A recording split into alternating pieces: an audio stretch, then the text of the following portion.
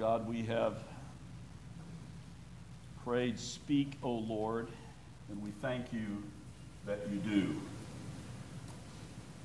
That you speak to us through your word. That you tell us everything we need to know for salvation, for life, for godliness, for facing the challenges of Monday. We've been blessed these past weeks in your word from Paul's letter to the Philippians, and as we review some of that rich material today, may it penetrate deeply and impact us for our good and your glory. We ask in the name of Jesus, amen.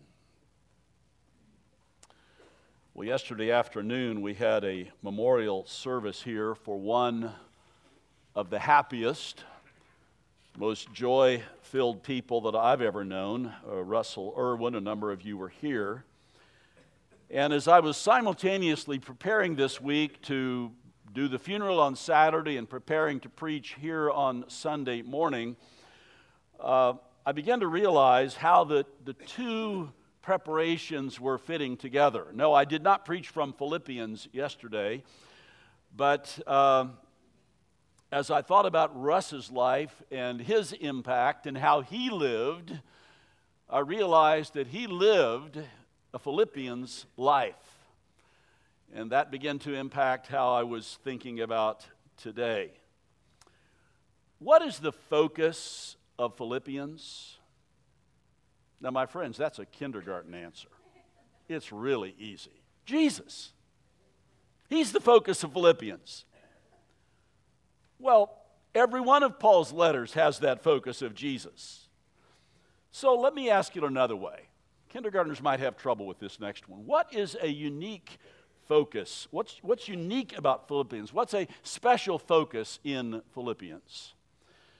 Well, the theme that we followed in this series has been light in the darkness, drawing from Philippians 2:15, among whom you shine as lights in the world. And that's how Russ Irwin, in his 91 years on earth, lived his life, a shining light of the gospel. But what makes that light obvious to the world, to those around us, as we shine the light of the gospel? What makes it obvious to the world? Philippians has often been called the epistle of joy. And if you will Google epistle of joy, the first 20 or 25 things that come up will be a blog post or a sermon or a Bible study about Philippians.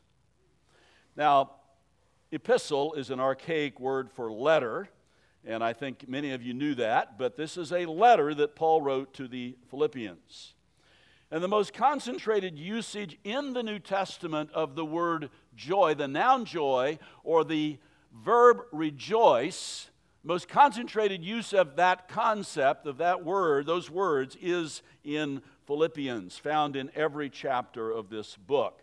So, I have these written out in front of me, but you have your Bible open to Philippians chapter 1. So I'm going to call out the chapter and number of the verse, and I want you to see, we're going to read the whole book in about 45 seconds, it would take 15 minutes if we actually read the whole book. We thought about doing that today, decided not to, but we're going to read the whole book with the focus on joy. So you just track with me as quickly as you can. Philippians 1:4, making my prayer with joy. 1:18, Christ is proclaimed, and in that I rejoice, yes, and I will rejoice. 1:25, your progress and joy in the faith. Chapter 2, verse 2, complete my joy by being of the same mind, having the same love. Verse 17, even if I am poured out as a drink offering, I am glad and rejoice with you all. Verse 18, likewise you also should be glad and rejoice with me. 28, regarding Epaphroditus, that you may rejoice at seeing him again. 29, rejoice receive him in the Lord with all joy and honor such men. Chapter 3, verse 1, finally, rejoice in the Lord. Chapter 4, verse 1, therefore, my brothers, who I love and long for, my joy and crown. Verse 4, chapter 4, verse 4, rejoice in the Lord always. Again, I will say rejoice. And 4:10, I rejoiced in the Lord that you revived your concern for me. God's people are to be a happy people, a joy-filled people. Not to negate the reality of heartache and suffering and grief and the difficulties and challenges of living in a world that rejects us and our beliefs. We're not immune from problems. We have all of those problems, but our grief even, our sorrows even, are different because of Jesus.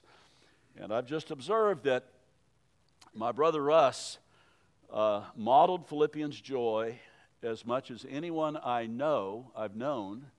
And it wasn't a joy that denied reality, but it was real, it was infectious. And so I want to know, I think people that knew him would want to know what's behind that. What's the cause of such happiness? What causes Philippians joy? And I want to point out 3 factors today. They've also sustained me over the past 57 and a half years since I first trusted in Jesus, even though I'm a much more melancholy personality than Russ Irwin was. But it's the primary impact on him, on me, on anyone who looks to Jesus. So here's my effort to fulfill my assignment to preach all of Philippians in one message.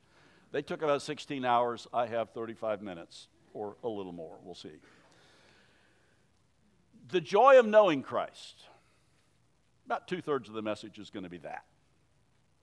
The joy of knowing Christ, the joy of serving Christ, and the joy of being with Christ in life, in death, and beyond. So that looks like a straightforward 3-point sermon outline. The joy of knowing Christ, serving Christ, being with Christ. And I hope to cover all of that, but we're going to be kind of meandering through Philippians, not going from left to right, but kind of going here and there and everywhere, and I hope you'll be able to stay with me. I just want to remind you, even though we've already covered this over the last 3 months, I want to remind you and hopefully help you see how it all ties together in a beautiful tapestry of God's grace. Well, first, the joy of knowing Christ. Now, it should be obvious, I suppose, but this theme of joy and rejoicing can't be separated from another dominant theme in Philippians that is particularly represented by a little 2-word phrase, in Christ, about 10 times. So Philippian joy can't be found apart from Jesus. Paul wants to make sure his readers know who Jesus is, why he came, what he did, and the difference he makes. So let's jump right into the heart of Philippians in chapter 2, verses 1 through 11. Paul is calling the church to love and unity after the example of Jesus. And so verse 5, have this mind among yourselves, or attitude, which is yours in Christ Jesus, or in your relationship with one another, have this mindset as of Jesus Christ. So it keeps coming back to Jesus. So who's he? Why is he the focus? So we have to start with the person and work of Jesus. Paul defines the essence of who Jesus is and why he came into this world in this amazing section, verses 6 through 9. Who is Jesus? Who, though he was in the form of God, or who being in very nature God, did not count equality with God a thing to be grasped or exploited, but emptied himself, taking the form of a servant, born in the likeness of men, being found in human form. He humbled himself by becoming obedient to the point of death, even death on a cross. And therefore God has exalted him and bestowed on him the name that is above every name. In these 4 verses, what many consider one of the first hymns of the church, Paul lays out the essentials of the gospel. That is, who Jesus is, why he came, what he did. And so, what do we learn about Jesus here? Number 1, he is God. He is God from eternity past. One with the Father and the Holy Spirit, a triunity of 3 persons, one God from forever. This is how Jesus is identified in the 4 gospel accounts of his life and ministry. That's how he identified himself over and over again. I've been reading through the Gospel of John with my granddaughter recently, and I've delighted in just pointing this out to her as we've gone through these chapter by chapter. I and the Father are one. I am the bread of life. I am the gate. I am the good shepherd. I am the light of the world. John 8:58, before Abraham was born, 2,000 years before he said this, before Abraham was born, I am. Identifying himself clearly as the God who revealed himself to Moses. I am the resurrection and the life. I am the way, the truth, and the life. And on, Jesus clearly identifies himself as God. That's what the early church understood to be true about him. Earliest creeds make this clear. And Paul speaks of Jesus that way through his letters, saying it this way here, though he was in the form of God, though being in very nature God, which leads then into what follows. When we talk about Jesus here, though, we are talking about God. Then number 2, he became man at the incarnation. Verse 6, because he was in very nature God, did not count equality with God a thing to be grasped, something to be used to his advantage, something to be exploited. And so this is not Zeus making a mockery of man, or Poseidon taking petty vengeance on man, or Athena deceptively appearing as a man for her own pet reasons, including to deceive the other gods. Athena loves to appear as a human. But no, this is Jesus, who is truly God, takes on the humiliation of humanity at great cost to himself, taking the role of a humble servant, and he became one of us for our good at great cost to himself. Now, this is astounding news. By the supernatural working of the Holy Spirit, God the Son was conceived in the womb of a humble girl from Nazareth in Galilee, a virgin named Mary, and thus taking on humanity. Now be sure you understand this. This is not half God and half man. This is fully God from eternity past, who becomes fully man in time in the womb of the Virgin Mary. He became fully human as he took on human flesh. And guess what? Next Sunday is first Sunday of Advent. Celebrating this event of God incarnate, infleshment, God becoming man, as we lead up to Christmas. But then Paul not only covers Christmas in these 4 verses, but he takes us up to the events leading right up to Easter. And so first Paul tells us that Jesus is God, and then he tells us that Jesus became man, taking on the limitation of humanity, but not surrendering his deity. So he's fully God, fully man. Make sure you get that. But why? Why did he do that? Why did he become man? Well, he came to suffer and die. Verse 8, and being found in human form and appearance as a man, he humbled himself by becoming obedient to the point of death, even death on a cross. And that's indeed what happened. read the four Gospels, not just once. Read them over and over again. Just get the flow and the feel of who Jesus is and why he came. And in all four Gospels, the primary accounts of Jesus' life on earth, Matthew, Mark, Luke, and John, all four of them clearly show the trajectory of Jesus toward the cross. He sets his face toward Jerusalem to go to the cross, to die there. And these truths build then to a great climax. Why did Jesus come? To provide for our great need of a Savior. Why did Jesus become a man? So that he'd have a body to be punished, to be hurt, to suffer, to die. And then, verses 9 through 11, he was raised from the dead and ascended to heaven in the highest place. Now, in this poetic presentation, in this hymn in Philippians, the resurrection of Jesus is not explained as it is in history in the four gospel accounts and in the early church record in Acts. But it is more than implied and assumed and affirmed later in the book. Therefore, God has highly exalted him. That makes no sense. He's dead. He's in the tomb. But no, he says, God has highly exalted him and bestowed on him the name that is above every name, so that at the name of Jesus, every knee should bow and every tongue confess that Jesus Christ is Lord. So he's obviously not in the tomb anymore. And it's not was Lord, but is Lord. We know that's Paul's belief.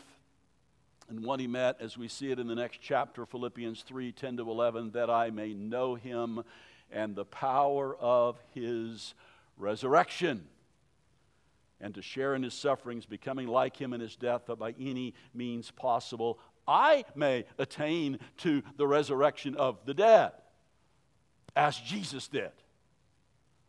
As we share in his death, it's a death that ends with and leads to sharing in his resurrection. So, that's the foundation of joy. It is Jesus, eternal God who became man, who was crucified and died for our sins, who was raised from the dead and exalted to the highest place. So how does that relate to us? What does that mean for us? And so we now look,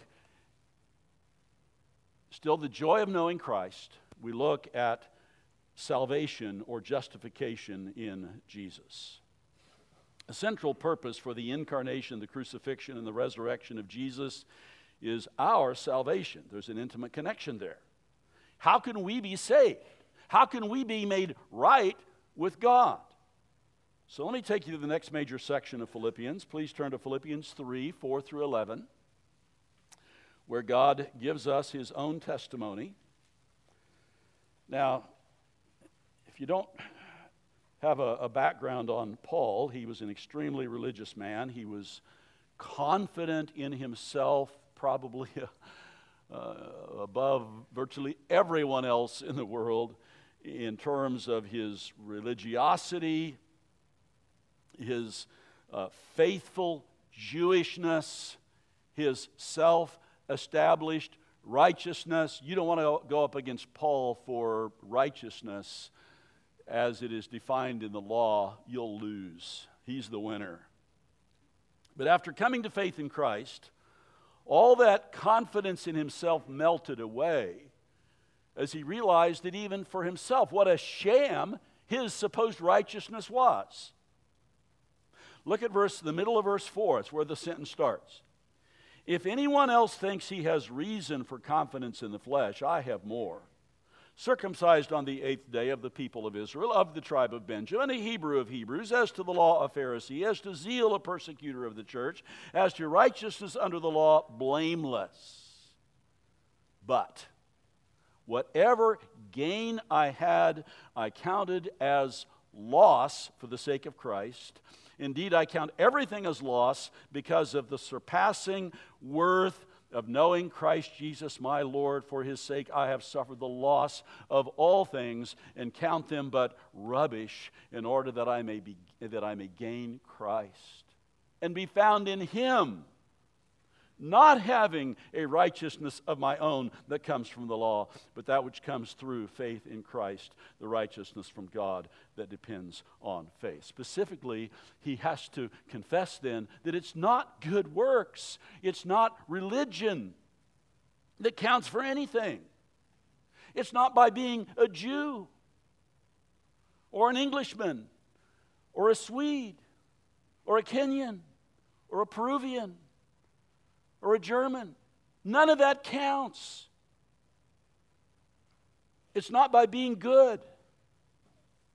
It's by faith in Jesus. And this is where we get the precious truth of justification by faith, made right with God by faith. And this truth, as Paul in other places reminds us over and over again, this predates the law. The way of salvation predates the law. Abraham, Genesis 15:6, Abraham believed the Lord, or believed God, and it was counted to him, it was reckoned to him, it was credited to him as righteousness. Paul says that in Romans, in Galatians. And in Ephesians, he says the same thing, just with different words. For by grace you've been saved through faith. It's not your own doing, it's the gift of God, not as a result of your works or your religion or anything else. It's faith in Jesus. Same thing to one of his co-workers, Titus. He saved us not because of works done by us in righteousness, but according to his own mercy, so that being justified by his grace, we might become heirs according to the hope of eternal life. So we're introduced to the person and work of Jesus, God in the flesh, crucified, resurrected. Salvation in Jesus, we're justified, made right with God by faith. But then this letter is just so filled with practical teaching, and we've already had it over recent weeks, so I'm not going to be able to go there as much as I'd like to, of how we live this out in relationship with one another, this life in Christ, this justifying faith, how that's lived out with each other and toward the world. The theological term is sanctification in Jesus. How do we mature in our faith? How do we grow in holiness? How do we have stronger relationships? And there's so much here, but let me take you to one particular place that goes back to Philippians chapter 1. So turn to Philippians 1, 9 to 11. It's a prayer. Pray Bible prayers. They're so rich. It is my prayer. He's praying for the Philippians. It's my prayer that your love may abound more and more, with knowledge and discernment, not just lovey feelings, but true love with knowledge and discernment, so that you may approve what is excellent and may be pure and blameless for the day of Christ, filled with the fruit of righteousness that comes through Jesus Christ to the glory and praise of God. And later in the letter, he comes back to teach them about the joy of loving relationships and getting along well with one another. And as he prayed that they would approve what is excellent in chapter 1, turn now to chapter 4 and look at what he says here. Chapter 4, verses 8 and 9. Oh, Don't just race through this and say, well, that's nice and poetic and that looks nice. No, focus on this. This is how you're supposed to think, my friends. Whatever is true, whatever is honorable, whatever's just, whatever's pure, whatever's lovely, whatever's commendable. Doesn't have anything in here about whatever feels good. That's not part of it. If there's any excellence, if there's anything worthy of praise, think about these things. Meditate on them. Dwell on them. What you've learned and received and heard and seen in me, practice these things, and the God of peace will be with you. If we're to grow in Christ in genuine holiness of life, a life pleasing to God, a happy life in God, we must develop the life of the mind and what we think about and meditate on. Because that's who we become. what we think about, what we meditate on, what we reflect on. Look at your week and how you spend your time and what you focus on and what you meditate on is who you're becoming. That's how you're developing your whole way of thinking, by what you're regularly exposed to. Yesterday at Russ Irwin's memorial service, his children testified of common experience of getting up in the morning and seeing their dad in his study, his office, a place designated, Bible open, spending time with God in Scripture and prayer. He was developing his mind. He was purifying his mind. He was clarifying his mind with the things of God. And as he did that, he modeled for his children, but also for many of us who saw the fruit of that discipline in spiritual and moral excellence in life and resulted in a life of joy in Christ. So that's what matters. As you read Philippians, I hope you'll follow that same path to the joy of knowing Christ, who he is, what he did, why he came, how salvation is found in him alone by faith, and then how that works it out in our lives in becoming more like Christ. Secondly, and we're 2/3 of the way through, we'll take about 1/6 each for these last 2 points, the joy of serving Christ. Go back to Philippians 1. Paul is writing from prison, probably 10 years after he went to Philippi. We can't be absolutely sure about the date, but probably 10 years after he first visited there, ended up in jail there after a beating. He'd maintained relationship with them. They have partnered with him financially. That is mentioned in the letter. They share his heart for spreading the gospel, and so he talks openly to them about it. And so he starts out, this is a very typical, loving, friendly letter, verse 3 to 5. I thank my God in all my remembrance of you, always in every prayer of mine for you all. Or if you want to say y'all, that's all right too. My prayer for y'all. Making my prayer with joy because of your partnership in the gospel from the first day until now. They are invested with him. Their hearts are invested with him in the joy of spreading the gospel. And then he adds, verse 6, and I'm sure of this, that he who began a good work in you will bring it to completion until the day of Christ Jesus. Now that's been one of my go-to verses over the years. That's a great promise, but I have to confess to you that I've not done a very good job of keeping it in context. And the context is the work of sharing the gospel. That's what he begun in them that's being carried on to completion.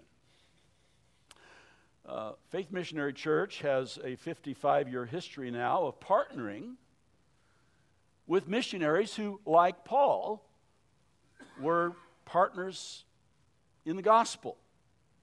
For example, Russ and Phyllis Irwin in Pakistan, Kim and Jan Cone in the Congo and in Central Africa, Jeff and Peg Shrum in Mozambique, David and Emily Satola in Italy, Paul and Michelle and Eric and Sarah, who like Paul don't have last names for strategic reasons. Like Paul, some of these places are hard places, calling for sacrifice, even at some risk. If we're too risk aversion, the gospel won't go forth. There's risk involved. Is it worth it? What does Paul say from his prison cell? Look at 12 to 14. We're still in chapter 1. I want you to know that what has happened to me has really served to advance the gospel so that it's become known throughout the whole imperial guard and to all the rest that my imprisonment, my chains, is for Christ. The guards, those overseeing the prison, they knew that this prisoner was different. He had the gospel. He shared it openly. I like to think of, Paul was in chains. He was in prison. He couldn't get out. But from a secular perspective, from a world's perspective, those poor guards, they were chained to him. They couldn't get away from him. Oh, what glory for them ultimately, because they heard the gospel, and some of them became believers, and it spread through the imperial guard. Most of my brothers, having become confident in the Lord by my imprisonment, my chains, are much more bold to speak the word of God without fear. It's good for us to know about the suffering of believers around the world that ought to toughen us up a little bit, who really don't know any of that kind of suffering. And at the very end of this chapter, Paul calls this suffering for the gospel a gift. Verse 29, for it's been granted you, gifted you, you are blessed. It's a favor to you that for the sake of Christ, you should not only believe in him, but also suffer for his sake. And so the joy of serving Christ, even in persecution, is the pattern and the path of effective evangelism from the beginning of the church. When Peter, there's one passage in Acts, you often have Peter and John arrested, or one or two arrested at a time, but here's one case in which it says Peter and the apostles, it's all or most of them, were arrested together, and it's reported in Acts 5, they beat them and they charged them not to speak anymore in the name of Jesus. So that'll settle it. These guys, they're not going to accept another beating, are they? But they left the presence of the council rejoicing that they were counted worthy to suffer dishonor for the name. And they kept right on. They kept right on talking about Jesus. Paul and Silas had the same experience as they were beaten and jailed when they first took the gospel to Philippi. What do we do with that? How should that be handled today? The joy of serving Christ, even at great cost of suffering to yourself. Finally, and third, the joy of being with Christ in life and in death. This theme of Philippians is particularly rich. Chapter 1, let's track it, beginning in verse 20. It's my eager expectation and hope that I will not be at all ashamed, but that with full courage now, as always, Christ will be honored in my body, whether by life or by death. For me to live is Christ, and to die is gain. If I'm to live in the flesh, that means fruitful labor for me, yet what shall I choose? I cannot tell. I'm hard pressed between the two. My desire is to depart and be with Christ. He's saying, you'd be happy to die. My desire is to depart and be with Christ, for that's far better. Now remember the context. He's in chains in prison. Dying and being with Christ looks very good in this context. But to remain in the flesh, thus continuing to suffer, is more necessary on your account. And convinced of this, I know that I will remain and continue with you all for your progress and joy in the faith, so that in me you may have ample cause to glory in Christ Jesus because of my coming to you again. Suffering leads to longing to be with Jesus and away from this hard life, but a willingness to continue on in the suffering for the sake of the gospel and for the encouragement of fellow believers. But Paul always kept the prize before him to depart and be with Christ. Comes back to the same theme in Philippians 3:20 and 21. But our citizenship is in heaven. He knew where he belonged, and he knew where he needed to be for now. But our citizenship is in heaven. From there, we await a Savior, the Lord Jesus Christ, and he still keeps the prize in front of him, who will transform our lowly body to be like his glorious body by the power that enables him even to subject all things to himself. Linda and I are in our 4th year of a homeschool experiment, something we never anticipated. And this year now we have 2 grandchildren in it. Preston's a senior, his 4th year. Aiden is a freshman. She used to be called Maddie. That's her middle name. She goes by now. And Linda said at the beginning of the process, she said, "This is your thing, Tom." And so she agreed to be the cook and the bus driver for our school. She delivered him places, she fed him, but it was on me. Well, I got a homeschool co-op to help out. That was certainly has continued to be a wonderful help. But Linda kind of got pulled into it. He needed some help in chemistry, and this year she is an aide for help for a tutor for Preston in physics, but also immersed in teaching algebra and biology. She's the math science person. I'm not at all.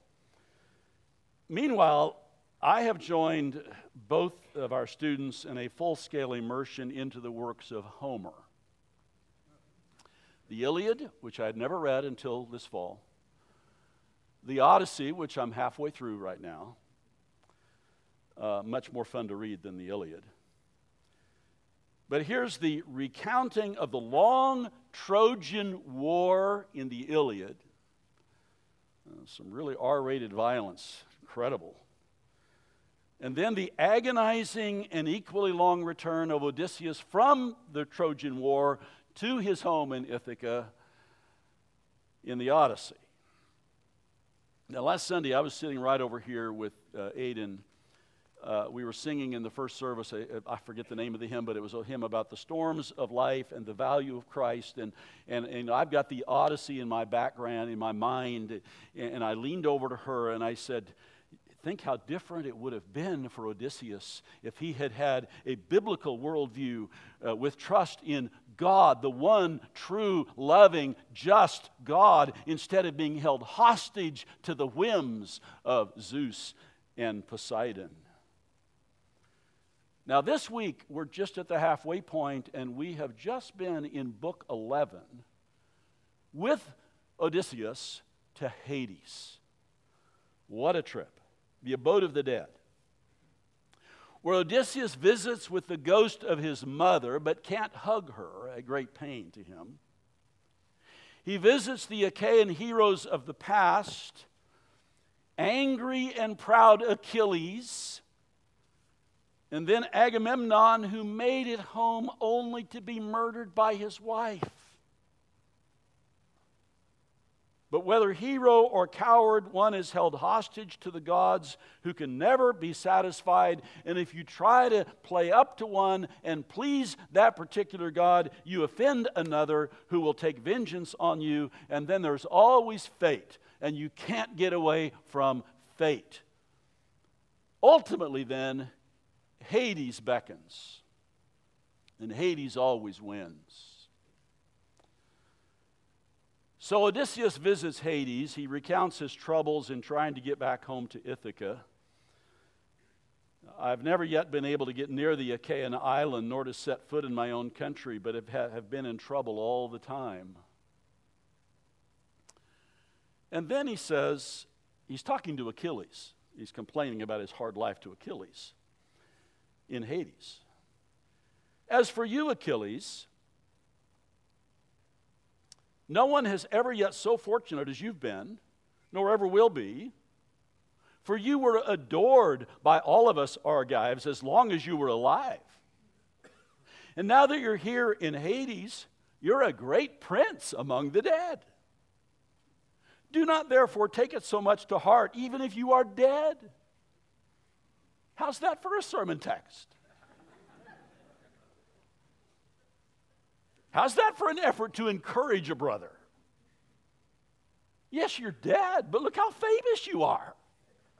I mean, 2,600, 2,800 years, however long it's been, we're still talking about him. What a glorious thing he has.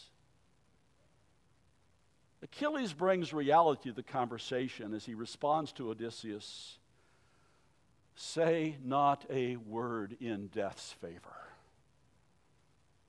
I would rather be a paid servant in a poor man's house and above ground than King of Kings among the dead. Goodbye to Homer. Give me Paul. To live as Christ, to die as gain. For Achilles, to live as fame. To be dead is not gain, but utter despair. There's no hope, no joy. It was to this Greek world of gods and goddesses that Paul took the gospel to the Philippians, giving hope and joy in Jesus Christ, and that gospel eventually reached us. All of us, if you go back far enough, our ancestors were believers in all kinds of gods, captive to the gods. But as the gospel comes, as Paul took the gospel of joy to the Greek world, so now we take the gospel of joy to our confused and self-worshiping secular world, trying to create our own identities, to reinvent ourselves, ending up in the same Hades kind of despair. We must bring the joy of the gospel, the truth, to this despairing world as Paul brought it to the despairing Greek world of gods and goddesses. And so what joy there is in knowing Christ, in serving Christ, and facing the tests of life, and in the inevitably the inevitability of death with the joy of Christ in us and before us. Perhaps my favorite quote, or at least in the top 4 or 5 outside of the Bible, is from the Confessions of St. Augustine, who said, "Thou hast made us for thyself, O Lord, and our heart is restless until it finds its rest in thee." And my prayer is that this epistle, this letter called Philippians, will encourage you to embrace the joy of knowing Christ, to embrace the joy of serving Christ, and the joy of Christ in life. And as you face the reality of death, to live as Christ, to die as gain.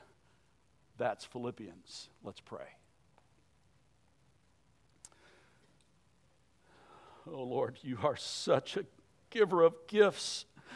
The Lord Jesus himself, of course, is by far in a way the greater, but to communicate the reality of Jesus and his provision and his love and his transforming power in this letter to the Philippians, and we get to have copies of it. How glorious that is. Thank you for these weeks of going through this book and this letter, and I pray that you'll not let us release it, that we will soak in it, that we will let our minds grow and develop and mature and proper passions come out of it for our good and your glory and the good of our ministry to this world.